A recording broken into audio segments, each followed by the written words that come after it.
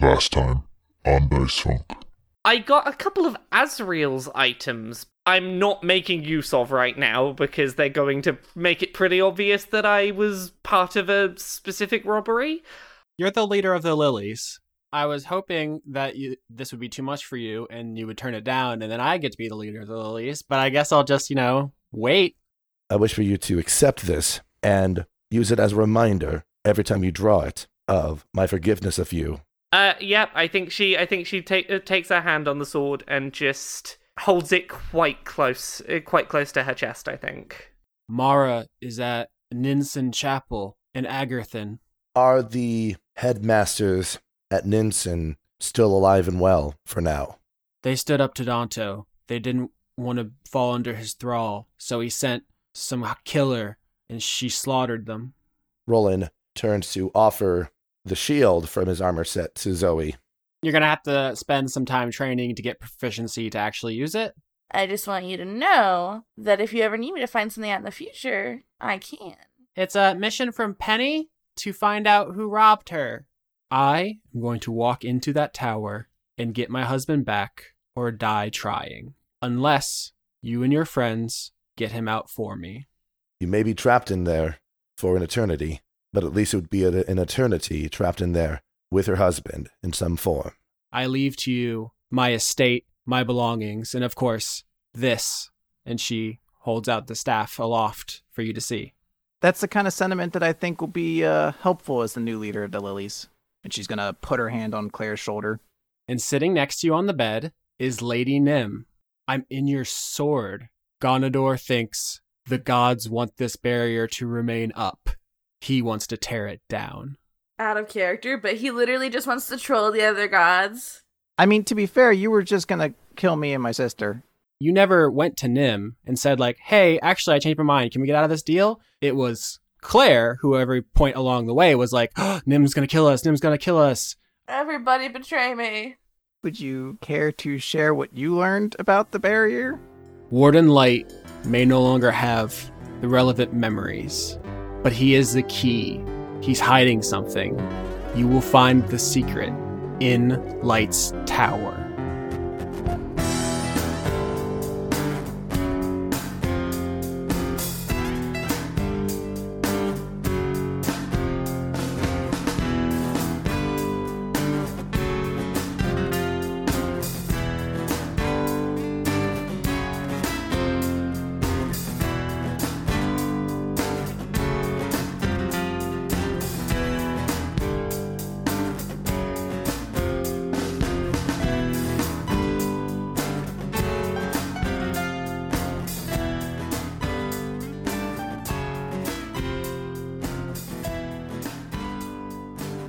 Hurrah! Look at those beautiful blue lines. Wiggle, wiggle, wiggle, wiggle. Yeah.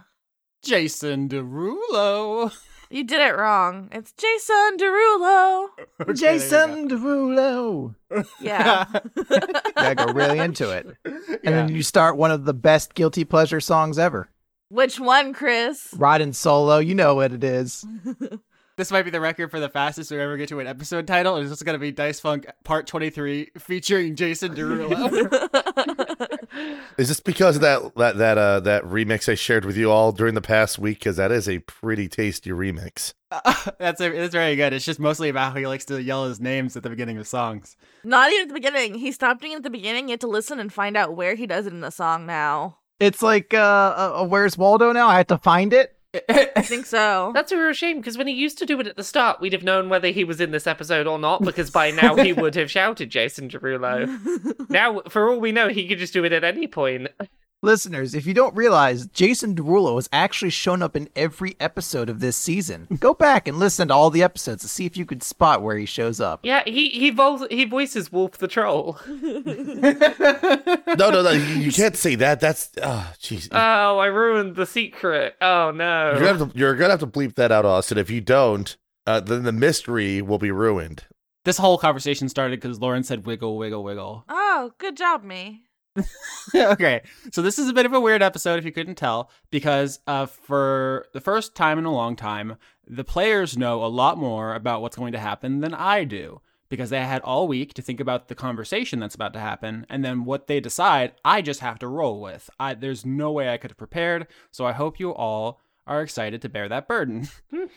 2 questions before we start. 1, is Winifred going to be part of this conversation? It's kind of a double-edged sword. He might have some ideas. He might be judgmental, but it's important. Is he here or not? I would want him to be there, but I'm not. You know what? I'm dumb. Can someone fill me in on what exactly this conversation is supposed to be about? Because I want to make sure I'm not thinking of a different one. Roland would typically want Winifred to be around anyway, just because Winifred is at least an additional voice that is not his, that is tries to be obstinately good about things. So Yeah, no, Lauren me thinks that'd be funny. Dora would probably be worried about his delicate little tentacles. Yeah, he's very delicate. It's a fragile boy.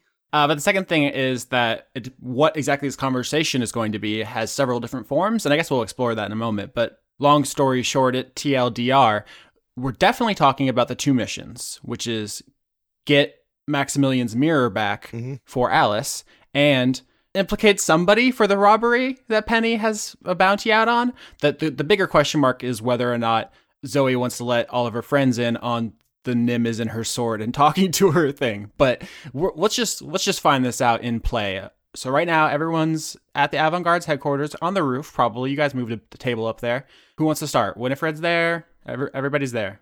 I'm taking off my glasses in real life because I'm like, okay, serious time. Let's get down to business to defeat the Huns. You got to pause there. To defeat the Huns. I didn't want Lauren cutting me off. I'll be 100% honest. She would have jumped me. I would have. Well, I have a little information about one of our jobs after talking with Alice for a bit, and it's a rather unusual job to, well, say the least.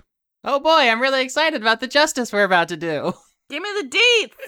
It's less about justice than it is about compassion, is the best way to describe it. All right. Still exciting. Not my favorite, but it's up there. So I'm just going to lead off by saying effectively what the mission is, and that is Alice wants to be with her husband again. Does Beltari do that in character? I think so. I think there's a bit of a What is it, Veltari? Oh no, you finish. I wanna... No. You made that sound for a reason. Zoe, Mom and Dad are fighting again. We're not fighting. We're keeping secrets from you, children. Is it just fine for us to keep secrets from each other? Because I've been kind of a part of that already. It is when you're a grown-up.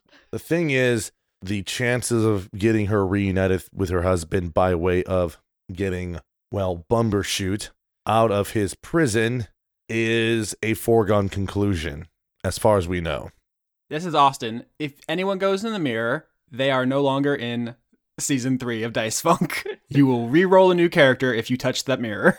What if we all go in together? The first season ended with a total party kill, and depending on your interpretation, Season 2 ended in a total party kill, so don't pretend like it's not on the table.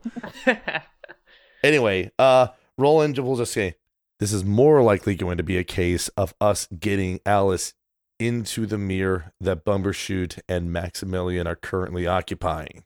This is related to the other mission, and I'm gonna need you all to just hear me out on a theory and a thought and a scheme and a plan I've got going, and just don't panic until I'm done. We good? We good? Oh boy, my favorite sentences start with "Don't panic." We have one person who wants to go into a mirror, and we need to put someone into a mirror, and I may have stolen those things from Penny and don't want to go into the mirror, but we have someone that wants to go into the mirror, so it's fine. Beltari. So I'm going to ignore the thing where you just admitted to a bad crime for a second, because I just want to point out that if we frame Alice to put her in the mirror, she'll go in her own mirror and not her husband's mirror. And that doesn't solve the other thing. It also doesn't work from the premise of before she's put in a mirror, Light will ask if she's committed the crime, and you know what you can't do in front of Light, right? Yeah, so I have some thoughts here. She's prepared. We can return almost all of the stuff to Penny and be like, look, we found, like, this is all your stuff, right? And just, not pay attention to the one thing that I'm keeping. What's the one thing that you're keeping? A gem that I'm gonna use to take control of Warden Light and to subjugate him to my will. Oh yeah, that's the other thing. I'm gonna subjugate Warden Light to my will. Oh, I hate this. I hate this and I'm out. Bye. Winifred floats away. Winnie, come back. You're an accessory to this now. Come back. Kiss my jelly butt. Do you want me to go tell Warden Light that you're an accessory, or are you gonna come back? You do not threaten Winnie. Got it? Okay, I get it. I was trying to be playful. I apologize. This was clearly not the moment for jokey threat. Winnie, my big apologies. You may leave if you wish. Very sorry. I want to help you guys. I just don't want to do a crime. Dora's just eating popcorn now. Okay. What if she went to Light and said she wanted to try and rehabilitate them? Why, instead of supposing what we think Warden Light will or won't do, why don't we just go to the Sanctum right now and ask him? He's such a drag, though. Well, that's not the only thing that's kind of an issue right now. So, you guys may not have gotten the memo. I don't know if they send out newsletters for this sort of thing, but Claire's the new leader of the Lilies now, and now we've kind of created a situation that the first major problem the Lilies have run into is someone stealing from them, and it might look kind of bad on Claire if the first thing they get back is sort of like a situation they didn't really get all they wanted out of it, because Penny's probably going to want that other item back. Was it a good idea to make her the leader? She seems a little, unstable. I don't know. Winifred's like, I like her. She seems very ambitious. Yeah. Yeah, that's a good way to put it. That's the word. No negative connotations. Well, one question I was going to have is, who is her enforcer ever since Lyra's been taken out? She's probably gonna ask me to do it, because we're, like, really tight now. Thanks, Viltari. Hey, Theodora, did you just admit to working for the Lilies in our family in our family meeting? No, we're just really good friends now, and she'd probably ask me for a favor because we had a really good trip together until she walked out of the room having a bad trip, and apparently it's because somebody was stealing from her right under my nose. I would have liked to know this beforehand, but I'm going to cast Detect Thoughts. What are the surface level thoughts that I detect? This popcorn's really tasty. You're talking about being an informant for the Lilies. Anyway, you can't really resist the surface level detect thoughts, Theodora, unfortunately. So Theodora was explaining that she's really close with Penny, and you get this kind of the ghostly surface image of their last conversation, and it looks like Dora's being shady. And you don't get like a video recording, so you can exactly nail her to the board on this one, but you know that it's more substantial. You think that Dora is in league, at least. Screw it. Just so that I can do this, I'm going to attempt to probe deeper. Oh, Christ, muffins. You bitch. Oh, heck. I didn't know we were going to have party-on-party violence. Not violence. She did just admit to being an enforcer for the Lilies. I'm just trying to get to the bottom of this. Dora, wisdom saving throw to guard your thought. Oh.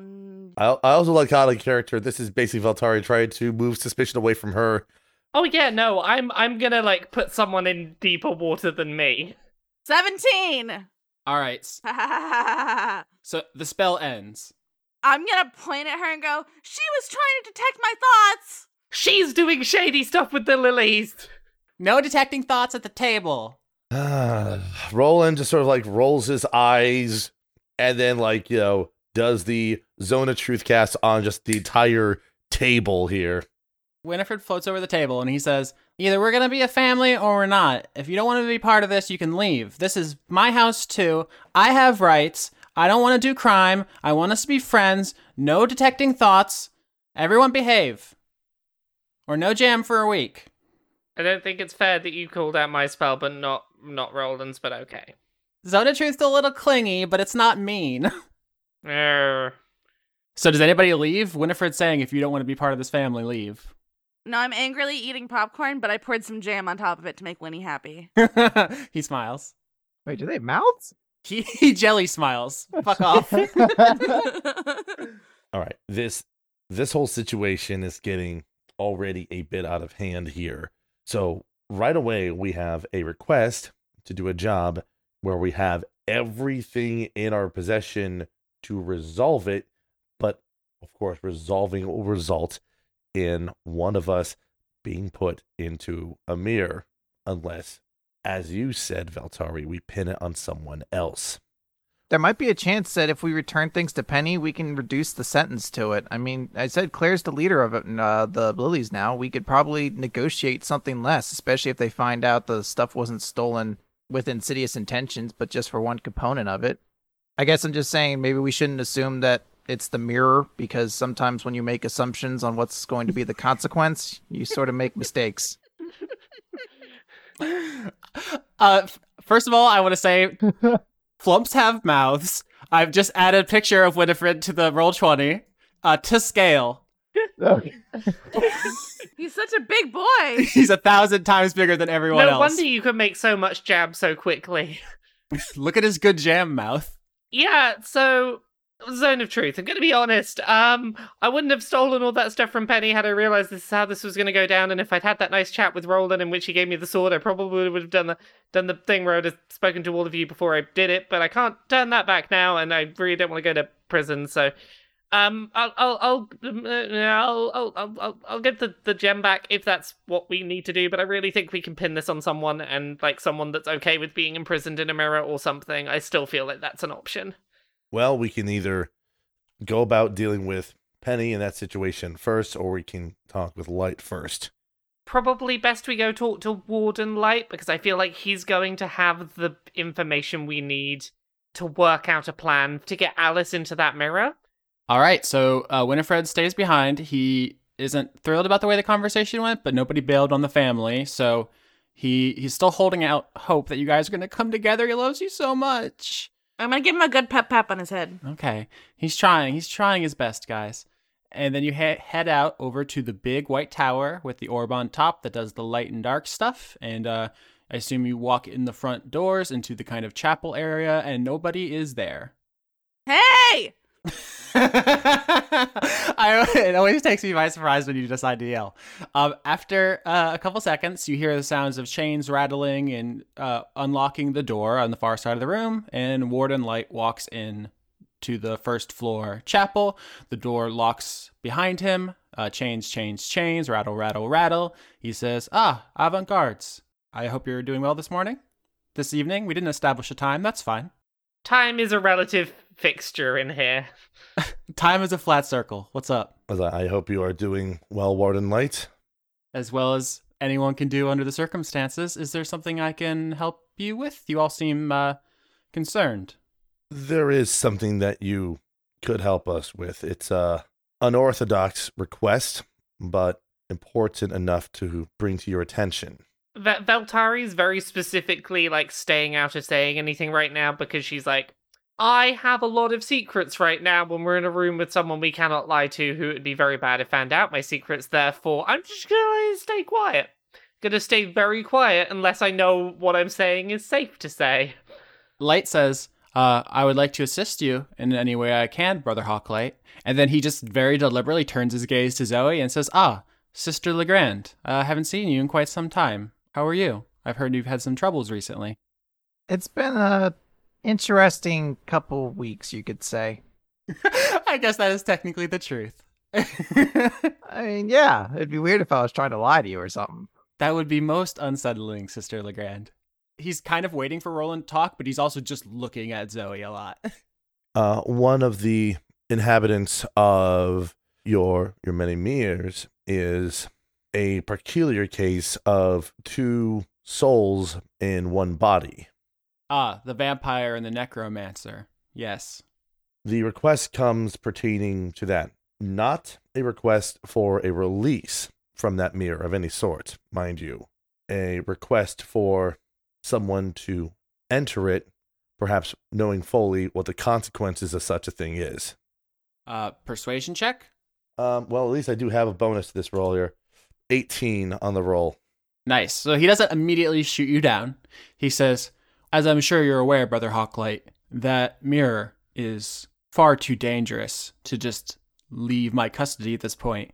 Anyone who would be unlucky enough to enter it would be trapped for all eternity, since it is being used in a way it was not intended. And while I feel some remorse about that, the necromancer and the vampire have done little to endear themselves to the world, as it were. So there's only so much sleep we can lose about it, I'm afraid. Well, there is one person who is losing quite a bit of sleep about it, though. The necromancer's wife. Trust me, Brother Hawklight, I know all too well how grief can hinder a person's judgment. It is one of the most powerful forces in the universe, the loss of a loved one.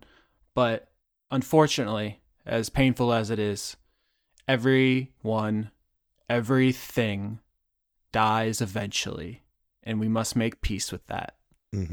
Yeah, but isn't it fair to say that, like, you explicitly told us that the people in these mirrors are not dead? So, like, the whole everyone has to die thing, her husband isn't dead. She can go to where her husband is. Like, is that not an informed choice she can make? Her husband is dead. He's a ghost. So I realize you're not trying to split hairs. He is actually dead. Oh, he's dead, but you know what I mean? Like, he's not gone. Everyone does die, Warden, and that is exactly why Alice wants to be in a place where her spirit can be close to her husband's when she passes. I understand your argument, and my heart breaks for Alice. It is truly unfortunate. However, it would be irresponsible of me to allow this to sway my commitment to keeping Ilium safe. I cannot allow any mirrors to leave this tower. I am sorry. Then don't allow it to leave the tower. Simply bring it out here within the safety of these walls and allow Alice to enter on her own free will. Imprisoning Alice in that mirror would be akin to murdering her. Would you call that justice? Would it be murder or would it be suicide? Yeah, it's euthanasia. Dora's not trying to be tactful. It would be akin to sentencing her to death. However, it is a death that she would be content with, and it seems to be a way to provide her with comfort in a time of suffering that she is in. Okay, so this season so far, we've taken on the prison system. We've talked about the responsibility of gods to people. We've talked about the inherent qualities of justice. And now we're talking about the right to die. How's your comedy podcast? I was going to make a Sweet Stained reference when I met Born Light again by saying it's been a while, but it just didn't come up as naturally as I wanted. And then I couldn't find out who the lead singer was. I was going to drop that in, but... I know even Ilmater's greatest positive necromancy cannot restore life to that which dies of old age.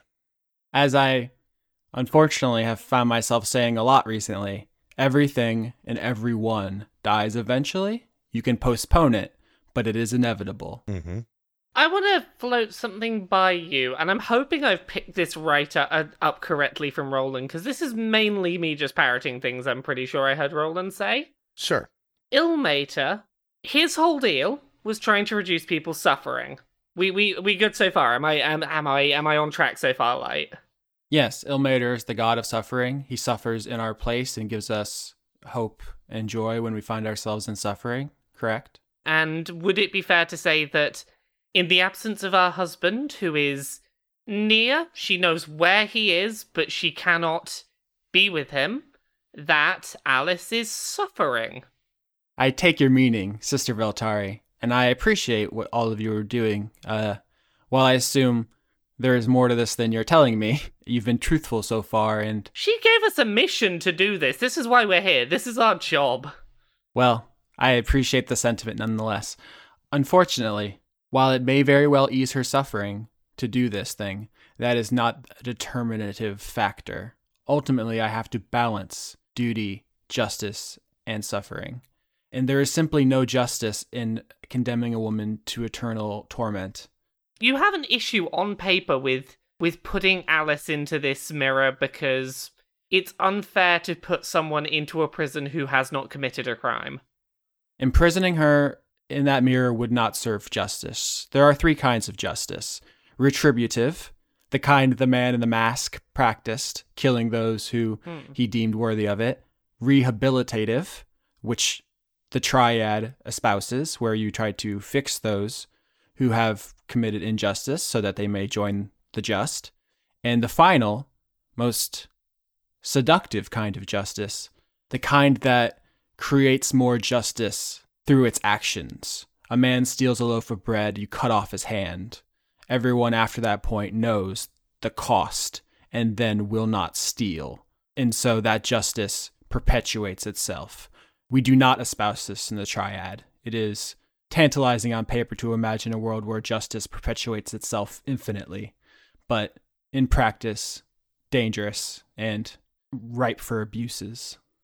What I'm getting from you here is that you're saying no to what I was kind of trying to lay out, which is we couldn't just get Alice to commit a crime and then ask you very nicely to put her in her husband's mirror rather than a separate one of her own. Correct. That would not rehabilitate her. It would not deter anyone, and it would not be retribution for what she has actually done. Although we only espouse one of those theories of justice, it would serve none of them. I need to be honest with you about something. You have to be. Well, Yeah. technically, yes. I think that if we don't do this, Alice is going to come down here and try to force her way into a mirror, whether you like it or not. The duty she feels towards her husband to do that is admirable. And if that is how she wishes to uphold those bonds, I encourage her. I implore her. She will not win, but that is what I would do if I was in her situation. You can't just bend the rules one time. Sister Theodora, I am the rules. If you are the rules, then can't you make your own rules? Wouldn't it be the merciful thing to do? It would make her happy. And have you never been in love? Of course, which is why I say if I were in Alice's shoes, nothing on heaven or on earth would stop me from carrying out what she has planned. I would march in here and fight myself to the death. But if you have to put her in a mirror anyway, why wouldn't you just put her in the mirror with them? Everyone's fighting and arguing over the specifics of the theology and the philosophy, and it's getting heated. People are yelling and pointing fingers. And then Zoe, next to you, you hear a voice. Oh shit. It's Lady Nim, with her green veins and her eyes all over her skin, and she says, "You know, this is why I gave you and Claire those missions, to see if you were up to a task like this. My plan was, either you two didn't go through with it, and you just ran off into the night and I never had to think about you again, or you came through, and then I would send you to this tower to find the secrets I needed." So he's going to say to Nim, but very quietly, "Can anyone else see or hear you, or is it just me?" No, none of you see Lady Nim. She's in the sword, and this is just how Zoe's mind reconciles the fact that the sword is talking to her. Lady Nim's specter walks over and just puts her hand through Roland's face, through the front of his head and out the back, as she's just staring Zoe in the eyes, and Roland doesn't flinch because it didn't actually happen. So she's trolling you basically, and she's running around miming cutting your friends' throats as she's delivering this monologue to you, just being if you had just killed your sister, I would have said, "Good job. Now sneak into Light's tower. Sneak through the door. Find out what he's hiding. And now here you are, 10 feet from everything I wanted. Can you imagine my frustration?" I imagine it's very difficult for you to reconcile with. I feel like we're here for a different reason, so, I do not. Wow, I cannot overstate how much I don't care. Alice is a very nice lady. You should care. I wish I could just inject into you the extent to which I don't care. Just make it a serum and just plunge it right into your eyeball. That was needlessly graphic and rude. As she's saying this, she's poking her finger in and out of Veltari's eye socket. I like to think if someone's watching Zoe, just this mimery that she's essentially doing as she scans the room following Lady Nim's crazy actions, but not saying anything. You're not going to out-talk him. You're not going to out-think him, Zoe. You think I didn't try that for 50 years? I'm not trying to outthink him. I'm trying to understand. Nim just starts miming kicking Light in the dick. She's just standing there and just doing it over and over again. Zoe's gonna turn to Light, and she's gonna say, Warden Light, what's the sacrum? The tower you're in currently? Are you all right, Sister Legrand? But what's the, purpose of it? Beyond just being a prison. Like, why is it an enormous tower and everything? He looks at you and his mouth opens a little bit, and there's like this weird expression on his face, like partially like, what are you talking about? But also like, I guess that's a good question. And then he puts a hand to his head and his eyes close, and then he kind of just like shakes his head, and he's just like stunned for a moment. You okay there, bro? Excuse me. Sorry. I know we were in the middle of a deep philosophical conversation, but you'll have to excuse me. I have some business to attend to. And he turns and starts walking towards the door in the back, and chains open it for him. And he's like walking away quickly, like holding his head. Zoe's gonna shout out, Warden Light, I have one more question for you. He's still walking. What did you do to your memory? Chains shoot out of the door, grab him, and yank him behind it as it closes behind him and locks. Whoa. Yo, did y'all see that? I think we may have hit on something there. So he totally knows what's going on here, and we need to find out what he knows, because he knows a lot that he's not telling us. Or he doesn't know, but he has conditions set up in place to prevent himself from knowing again, maybe, if it's something he erased. That's suspiciously smart for you to say, Zoe, but I like it. You're right. That's the tower magic thingy is stopping the bad stuff from happening. No, that's completely fine. I think it's actually better for Zoe to be able to just sort of say it that plainly. It's like, so question, how is the sacrum laid out? Like, is there only like the one door into the rest of the place that he just went through, or is there like another path we could potentially take? Or can we just try to open the door? Okay, so I described this like episode 4 or 5 or something, and it never came up again, so I do want to describe it in a little bit more detail. So there's one tower. It's a big lighthouse-like structure that goes straight up. When you open the big front doors, it's like a chapel, so there's like pews and then a pulpit, and then behind that there's a single door. It's always locked. Every time you've ever been in here, it's been locked. He has to unlock it when he wants to come into this room or wants to leave. That's the only part of this tower any of you have ever seen. I want to try to go up to the door, and I want to see if Fat Boy Slim can rust the locks off or the hinges off. Yeah, you don't even need to make a check. Fat Boy Slim can do whatever he wants to this door. It's metal, and it's locked by chains, which are metal. Oh, fuck yes. So yeah, she's like, Fat Boy Slim, and he just like shows up, and then like starts erasing the metal, as I assume right here, right now, starts playing in the background. Yeah, you can do whatever you want to this door. You cut through the chains, you can cut through the lock, the door can open right now, right here. Sweet. Zoe, you open the locked door in the back of the sacrum, and it swings open, and it's hard to see what's on the other side right away because there's like a turn, but you can go in here if you want. Well, she's going to turn to everyone else first and say, clearly there's something kind of going on with Light and this tower and everything. This might be our best chance to try to find out some of what's going on here. Detect magic. Yeah, okay. So you detect magic, and you're standing in the chapel part, looking past the door into the room beyond, and the room on the other side of this door may as well be on fire with detect magic. Oh god, there's so much magic. You remember when you looked at Garrick the Great's head, and because the snowflake was inside, it was like looking into the sun? Yeah. That was like a warm nightlight glow compared to what's going on the other side of this door. Ah, my eyes. Really fucking acting. That's some Emmy moment right there. I was gonna look around. Is Lady Nim still around? Or did she bugger off? No, she buggered off. She was just trying to antagonize you because you guys were talking about deterrent theory with an angel. She's like, you have a comedy podcast to do, fuckheads. do you really want to try to go further into here? Zoe did pop the top on this Pringle. I feel like we don't know enough about what's going on, and there might be something like the tower seems to actively be keeping Light from recognizing what he knows, so it might not be something we could coerce out of him. We might have to kind of find it out for ourselves. All right, so you guys are going to walk through the open door? Roland's going to elect to go through first, just to gauge what happens. So none of you are ambushed. Buckle in, because there's going to be a bit of explanation what you see, because there's a lot. The first thing you notice when you walk through this door, the door that has been locked for 23 hours of podcast, is there is a spiral staircase going from the first floor all the way to the top. I don't know if you thought there was individual floors all along the tower. That was a perfectly fine assumption to make. It was wrong. There are only 2 habitable floors in this building.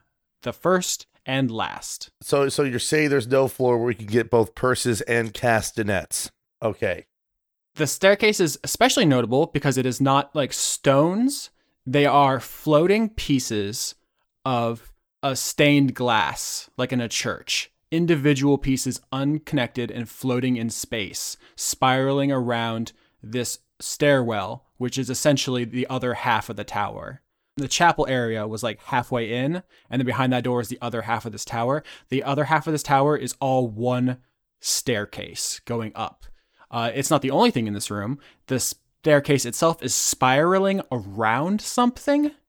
More specifically, there is a huge blue glowing column in the center of this staircase. It is like electric blue, and it is radiating. This is the source of the detect magic thing that Theodora saw, this blue pole. I'm just going to call it the spine. It's the spine of the sacrum. It's a huge rail that goes from the bottom to the top, and it's glowing radioactive blue wrapped in the stained glass staircase going all the way up to the top. As you look at the spine, you see all across its surface are symbols of gods.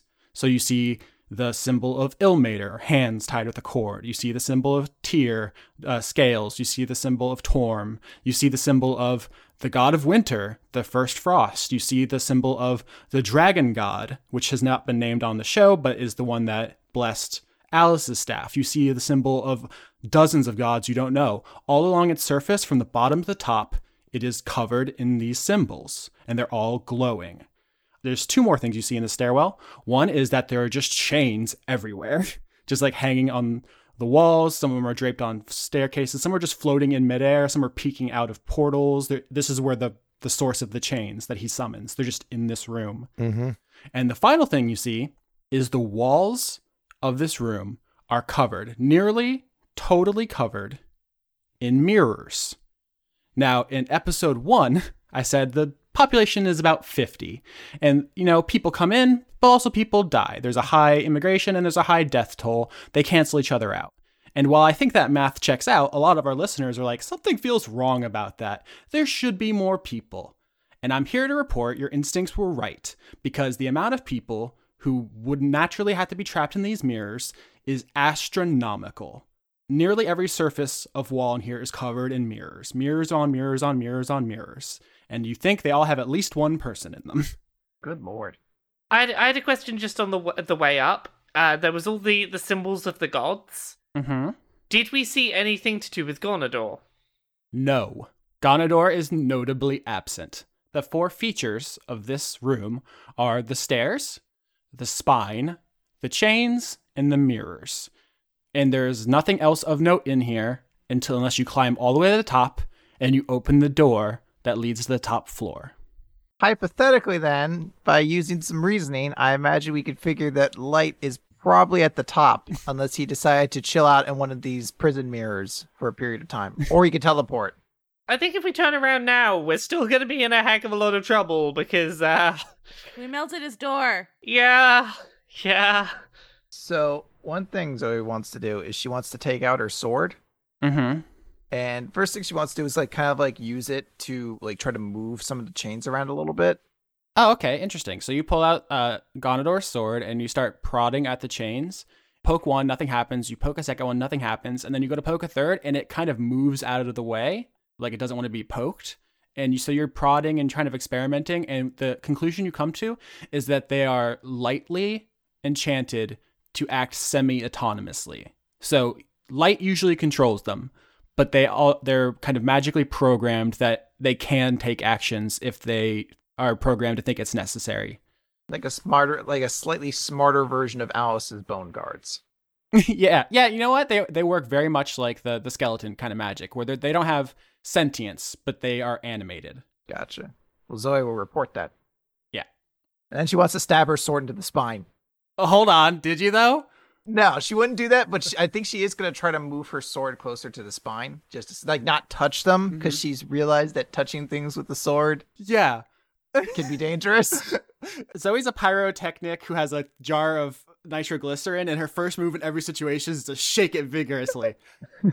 So you take out the Sword of Ganondorf, and you approach the spine with it, and as you start moving the tip towards it, you see black, inky tendrils start to come off of the sword and reach towards it. All right, so desummoning the sword and then moving as far away from it as she can. All right, so you guys are at the bottom of the stairwell. I want to go up. So you guys climb the individual pieces of floating stained glass, which act as the staircase. You're walking around the spine, this big glowing column in the center of the stairwell. You see mirror after mirror as you're passing up, and they're all different looking a little bit. Like, they don't get too wild, but there's some made out of like brass, and some are bronze, some are silver, some are steel. Some of them have like different flourishes. Like, clearly the person making them got bored with the original design and decided to get weird with it after a certain point. And you're walking, and you reach the top. There's a small landing, and there's a door. And on the other side of the door, you can already hear like clanking and banging. It's not like, there's not like a struggle, but there's the sound of activity on the other side. Is this door sealed with chains? No, this door is unlocked as far as you can tell. Somebody should do shave and a haircut. No. If you want me to, I'll open it for you. I won't. Thanks, Tora. You're the best friend anyone could ask for. Yep, doing my best. Zoe's going to give a Roland a nod, and then I think step forward and open the door. All right, you open the door to the top floor in the sacrum. And what you are greeted by is the image of a painfully average domestic living room. There's a couch, and there are knickknacks and paddywhacks, and there's blankets and cups on the ground, and it just looks like a random, average, boring person lives here. There are two rooms that go off in this main living area where no one is currently. One, you just hear the sound of like light shuffling with what sounds like textiles. And in the other, you hear metallic sounds. So just like metal on metal. Once again, not violent or vicious or anything, just clicks and clacks and adjustments to metal stuff. All right, well, yeah, we'll definitely have to check out the chain room. I mean, come on. So you go towards the sound of the metal stuff? Yeah. So Zoe, you go towards the sound of the metal, and I think you like peek around the corner into that room, because there's the living room and then there's two other rooms. So you go to the one with the metal, and you peek around the corner, and here's what you see. Okay. There is a teenage girl with pointed ears, wrapped in a ghostly feathered serpent, sitting at a workbench, and she is making custom jewelry. Now, Zoe went into that room. Dora wants to go look at the other one. The fabricy, wrestly one. Theodora, you go into the other room, and you peek around the corner, and you see Warden Light has gotten into bed and made himself into a blanket burrito. All right, I'm going to come back out and be like, guys, he's a burrito.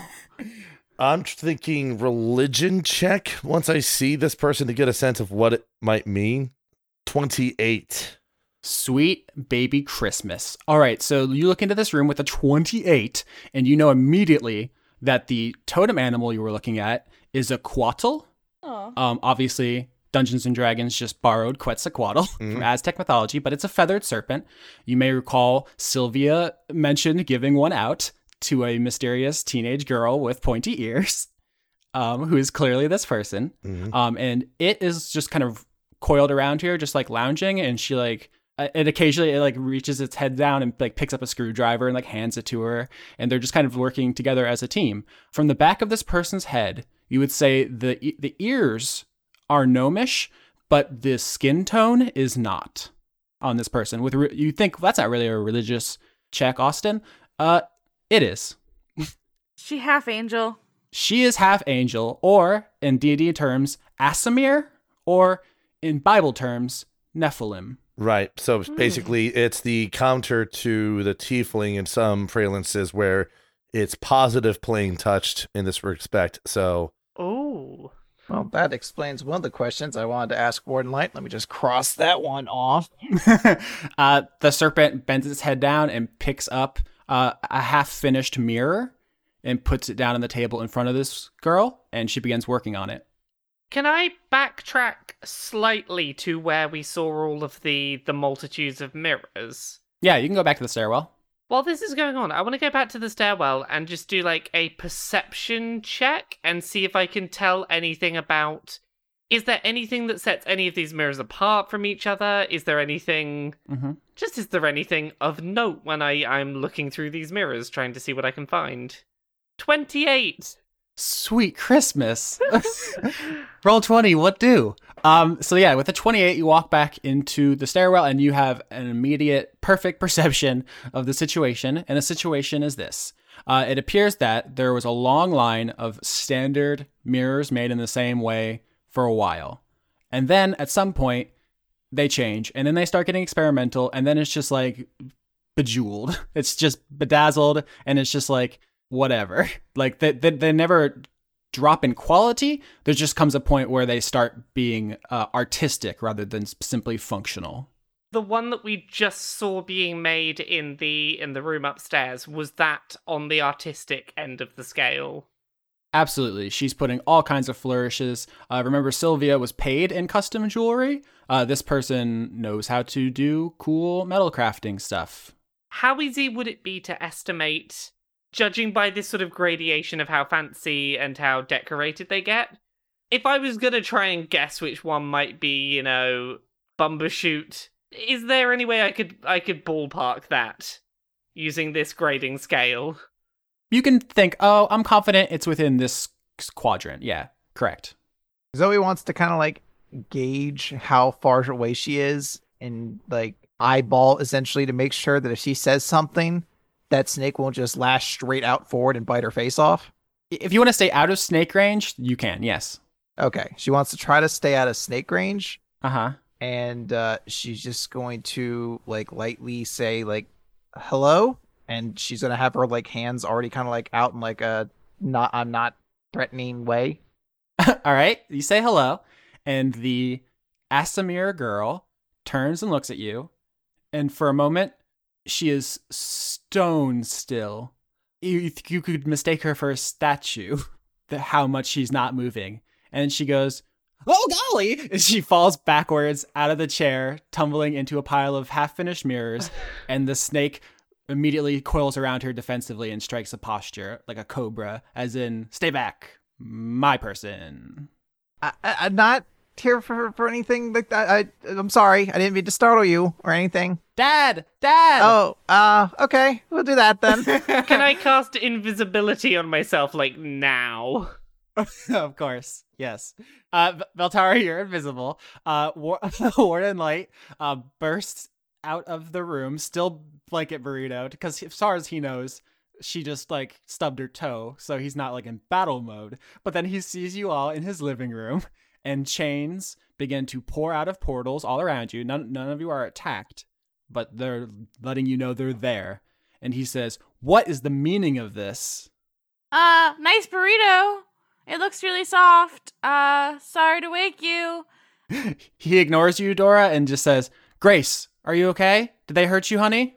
All we did was say hi, but whatever.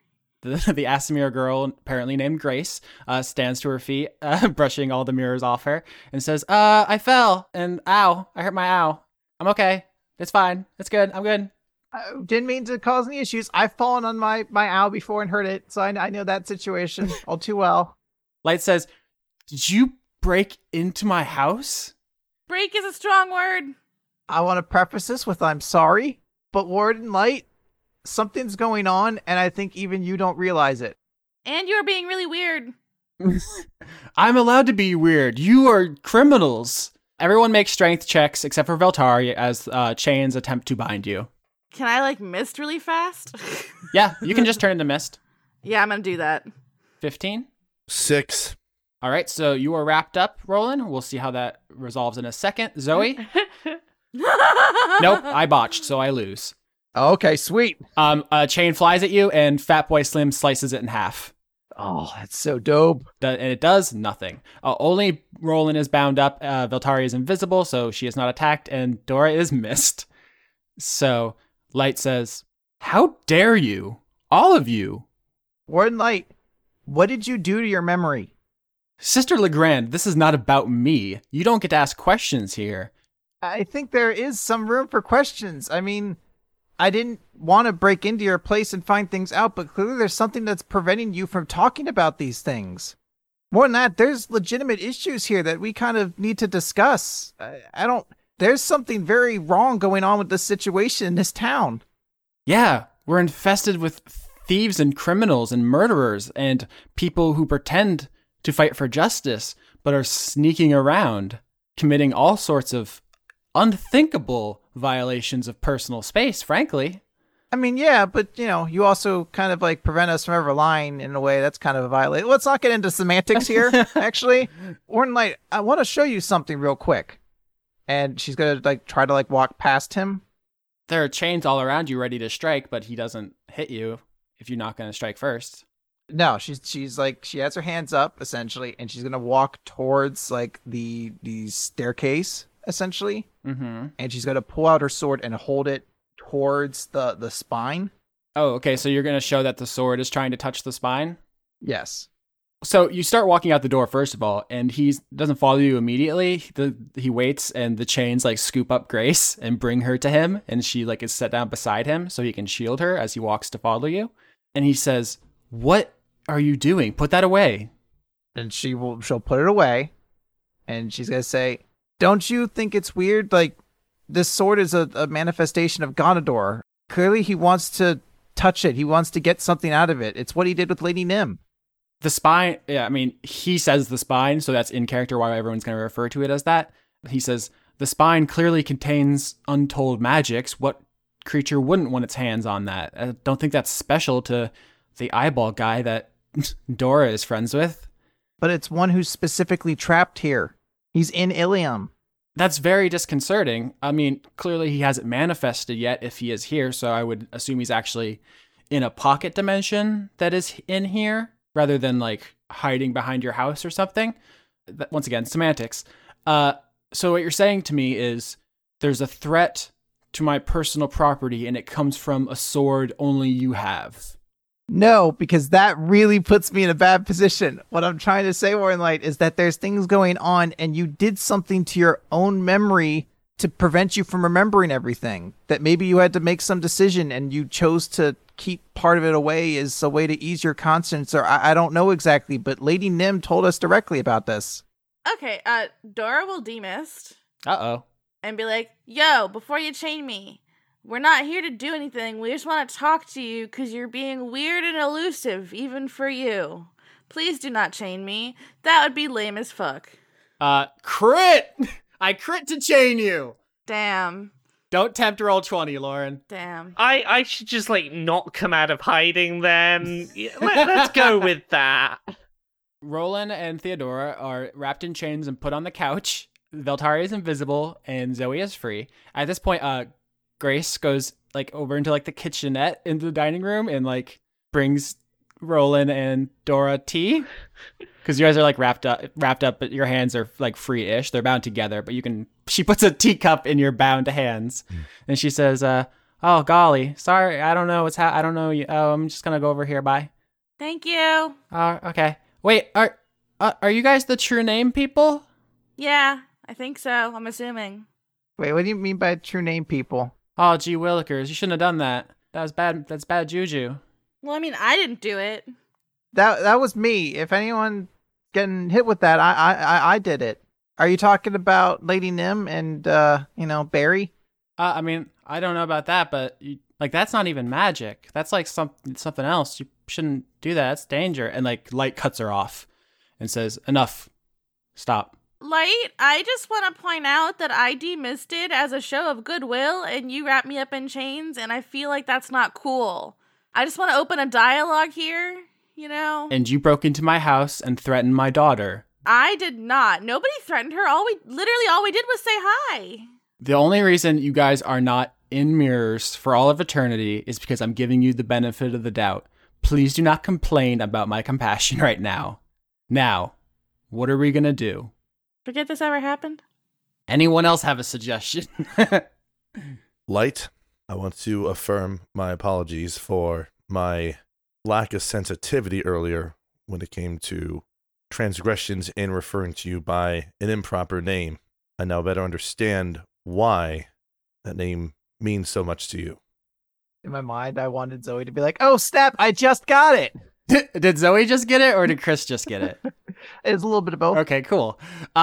So Roland, you apologize for misnaming him repeatedly, and he just looks from person to person who's chained up in here, and he says, "I've kept this private for her own safety, and now all of you have threatened that.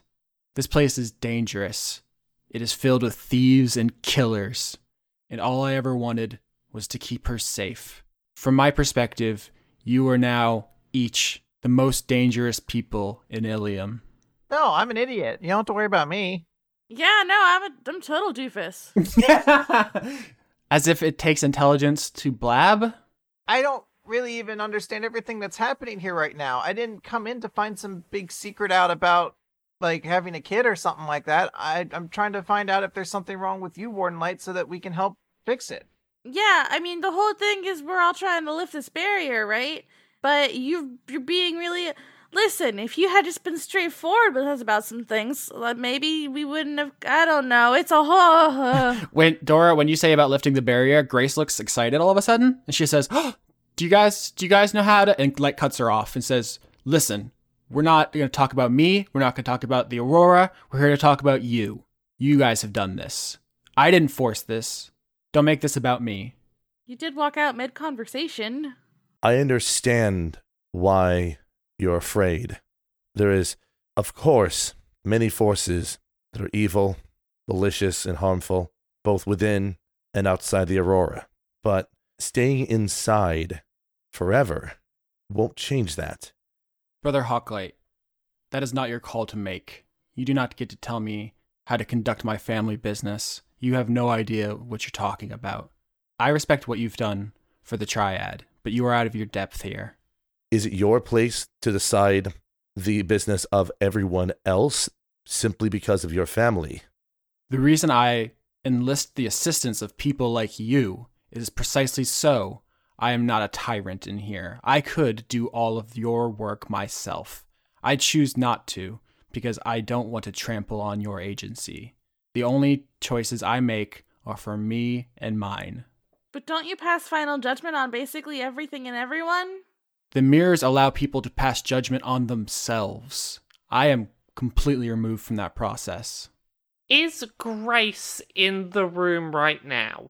When she got cut off, she kind of retreated. She's like hiding in the kitchenette behind the counter, but she's in the room. I kind of want to go over to the kitchenette to roughly where she is, and I'm going to use thaumaturgy to make my voice appear like it's coming from the opposite side of her to where I actually am. Uh-huh. Just in case, just as a nice safety measure, and I just want to whisper to her, please try and stay calm. Persuasion to keep her calm before we go any further. Let's see how persuasive I was. Where's my 18? You startle her and she drops the kettle, but the feathered serpent catches it before it hits the ground, drawing attention. Okay. And she remains calm. We think your father might know more about taking down this barrier than he's telling people. Dad doesn't like when we talk about it. He used to know everything, but he erased it because it made him sad. We think that what he knew is the secret to getting us all out of here. Are you willing to help us? Persuasion? 16. Good, but not turned against her dad good. She says, I want to see the outside world, but I don't want to hurt my dad. Look, I'm not going to force you to do anything that you don't want to do, but I think that what your father knows is the only way we're ever going to get out of here. If there's anything you feel comfortable doing to help, it would mean a lot to us. Like, I know one or two spells would be potentially helpful here from my standpoint here. I don't know which one, but I'm just double checking something about the casting for both. Do you want an Arcana check too? Because I think I know what you have planned. 17. All right, 17 on Arcana for Roland. My assumption is you're thinking about using Remove Curse or Dispel Magic. Correct. And so the way I would analogize this is if you cut someone's arm off, you don't say, well, that's an arm removal curse, or that's a magical disarmament. Their arm is missing. So if the spell removed the memory, which if we assume memory is made up of neurological dendrites connecting, if they just blasted that apart, it's not something that can be removed. It's just missing unless it's something that's like quarantined. You don't know which way the spell works. I just wanted to let you know it's like a 50-50 shot if he blew it out of his own head or put it in a little box and hit it in his head. I can do Dispel Magic even though I'm bound up because my hands are free enough to do some meta components, right? You'll have to put the tea down. I know it's a big sacrifice, but you'll have to sacrifice the tea. Roland will put down the tea. It looks to Zoe If there's if there's anything you can do to help me at this moment, please. He mutters under his breath, "I'm sorry," and then whispers and does the gesture to cast Dispel Magic with the target being Warden Light. All right, so the DC is 16. Roland? Damn it. 14. So you try to blast Light with Dispel Magic, and it hits him, and he resists it. He throws his arms up, and he's wrapped in a cocoon of chains, just as an automatic response to someone trying to hit him with magic. And he does not like this, but obviously it was not an offensive attack. So Zoe, he's going to try to wrap you up, because you're the only unwrapped person in the room. While he's focusing on Zoe, Dora's gonna try to cast Yash's form. Okay. So Theodora escapes. Zoe, I crit again! I didn't crit, damn. Oh my god, all right. I want to whisper to her quickly and just go, "Look, my friends are in danger. I don't want this fighting to happen. Will you please trust me so that I can try and stop this all?" Persuasion. 24. Natural 20. Natural 20. So Veltari crits, and crits are very interesting in this situation. So you say you don't want this fighting to happen. She doesn't want this fighting to happen. Chains are going everywhere. Theodora escapes. Everyone's getting wrapped up. Light is losing it. Yeah. Grace sends her Quattle back to her room. It flies off, and then it flies back. In its mouth, it has the first frost. Oh, this is not what I was going for, but this is interesting. And it throws it to her. She holds it in her hand, and suddenly there is just a storm of ice and Hydra heads as this entire floor of this tower gets swifty. Dora, you're a mist. You're going to freeze and die if you do not unmist, because this room is filling with ice. God damn it. Okay. You can leave the room. Yeah, I'm just gonna go chill in the the lobby. So you float back out into the stairwell? Yeah. All right. Veltari, you're behind Grace. That's fine. Warden Light, Roland, and Zoe, you guys are frozen in place, and there are just Hydra heads all around you, just menacing the three of you. And Grace says, "No fighting. We're going to talk this out like grown-ups. Dad, don't wrap up the guests. Guests, don't break into places. Invisible people, come out and talk. Gas person, are you still here?" Yeah, just don't chain me again.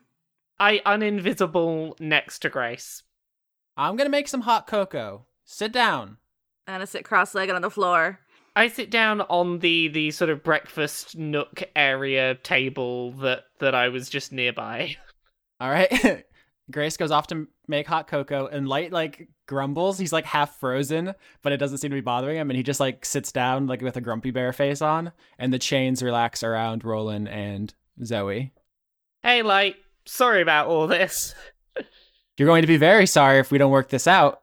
I can't let you guys just walk around town knowing the secret. Didn't you remove part of your own memory? Can't you just make us forget it like you did to yourself? I hadn't considered that. I guess I could just erase all of your memories. Thank you for the suggestion, Dora. All of them? All of them? That seems a little unnecessary. Just the one about your kid. Don't be unreasonable. Erasing all of our memories doesn't seem like you're to fit in with your trio of punishments. I'm sorry, there was a misunderstanding. I meant all of them that are relevant.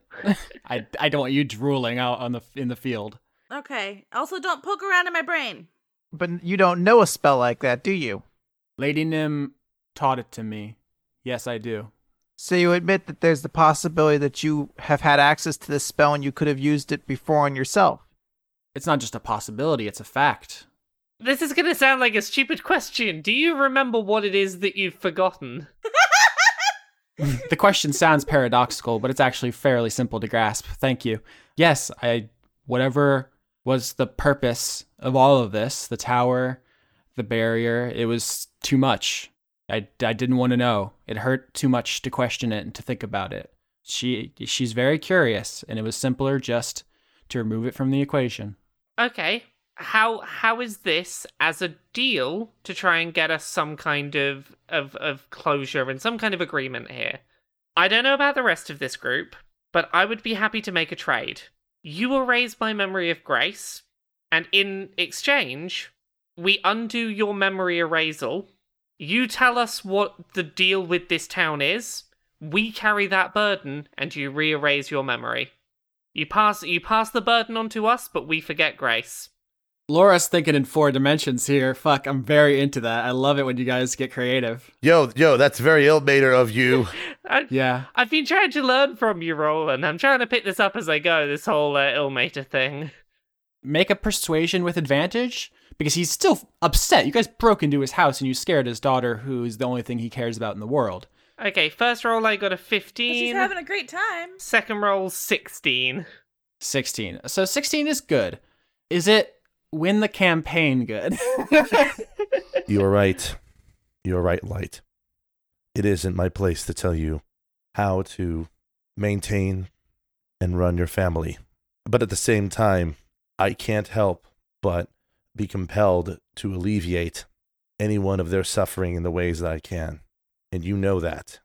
Word and Light looks to each member of the avant-garde in turn, just like studying your face and trying to like ascertain your intentions and think about who you are as people. Veltari has proven herself. Roland has proven himself. Zoe he has questions about, and Theodora he actively thinks is probably bad.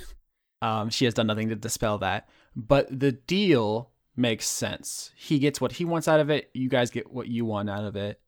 Secondly, the only other thing I could think of is like asking if there's anything Grace wanted in exchange for this. Ask what she'd like, because she's interested about the outside world, but Light does not seem interested in allowing her to directly experience it. If she knows that the barrier is down, she'll probably try to run away from home, is partially what I think. That's one of the reasons why that Light doesn't want the barrier to go down at all, period, because it means His daughter might leave, yeah.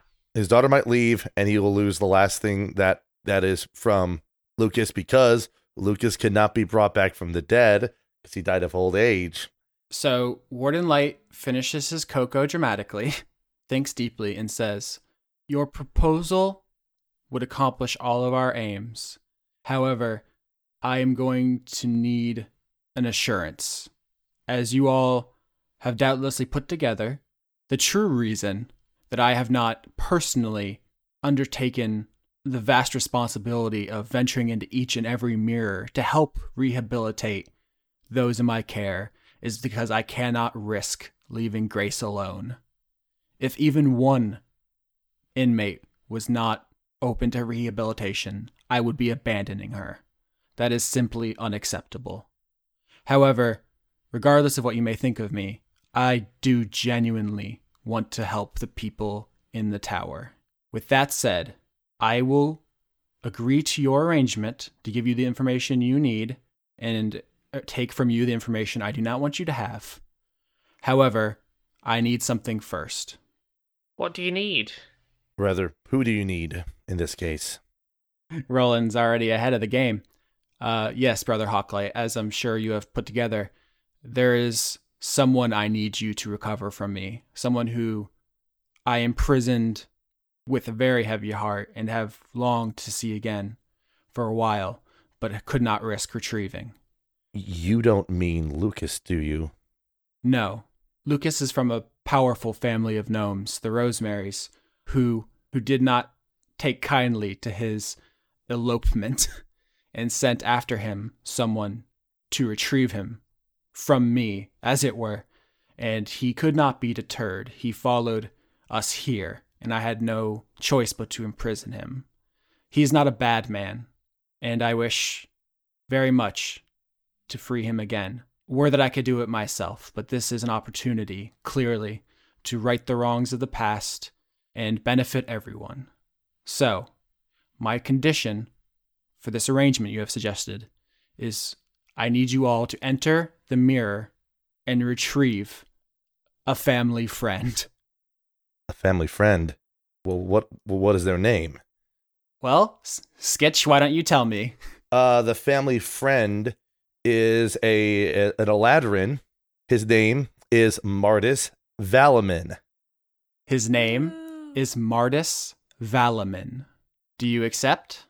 I'm fine with this condition. One thing I would request is there anything that we can do for Grace after all this is done, even if we don't know of her? All I would ask of you is to continue what you have been doing and making this town safer. Hopefully, one day she would be able to walk the fields of Ilium and not fear for her safety. That's all I've ever wanted. Okay. Can I drop my counter request at you, Light?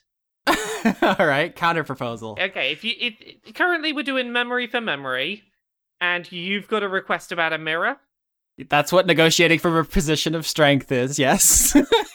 Yeah, if we want to get everyone happy on both sides, getting everyone equal stuff, are you happy to put Alice in the mirror she wants to go in? Warden Light stands up, walks over to Veltari, and sticks a hand out. I stick my hand out as well, ready to do the handshake. Warden Light says, "You've got yourselves a deal, avant-garde." That is not where I thought this episode was going when it started.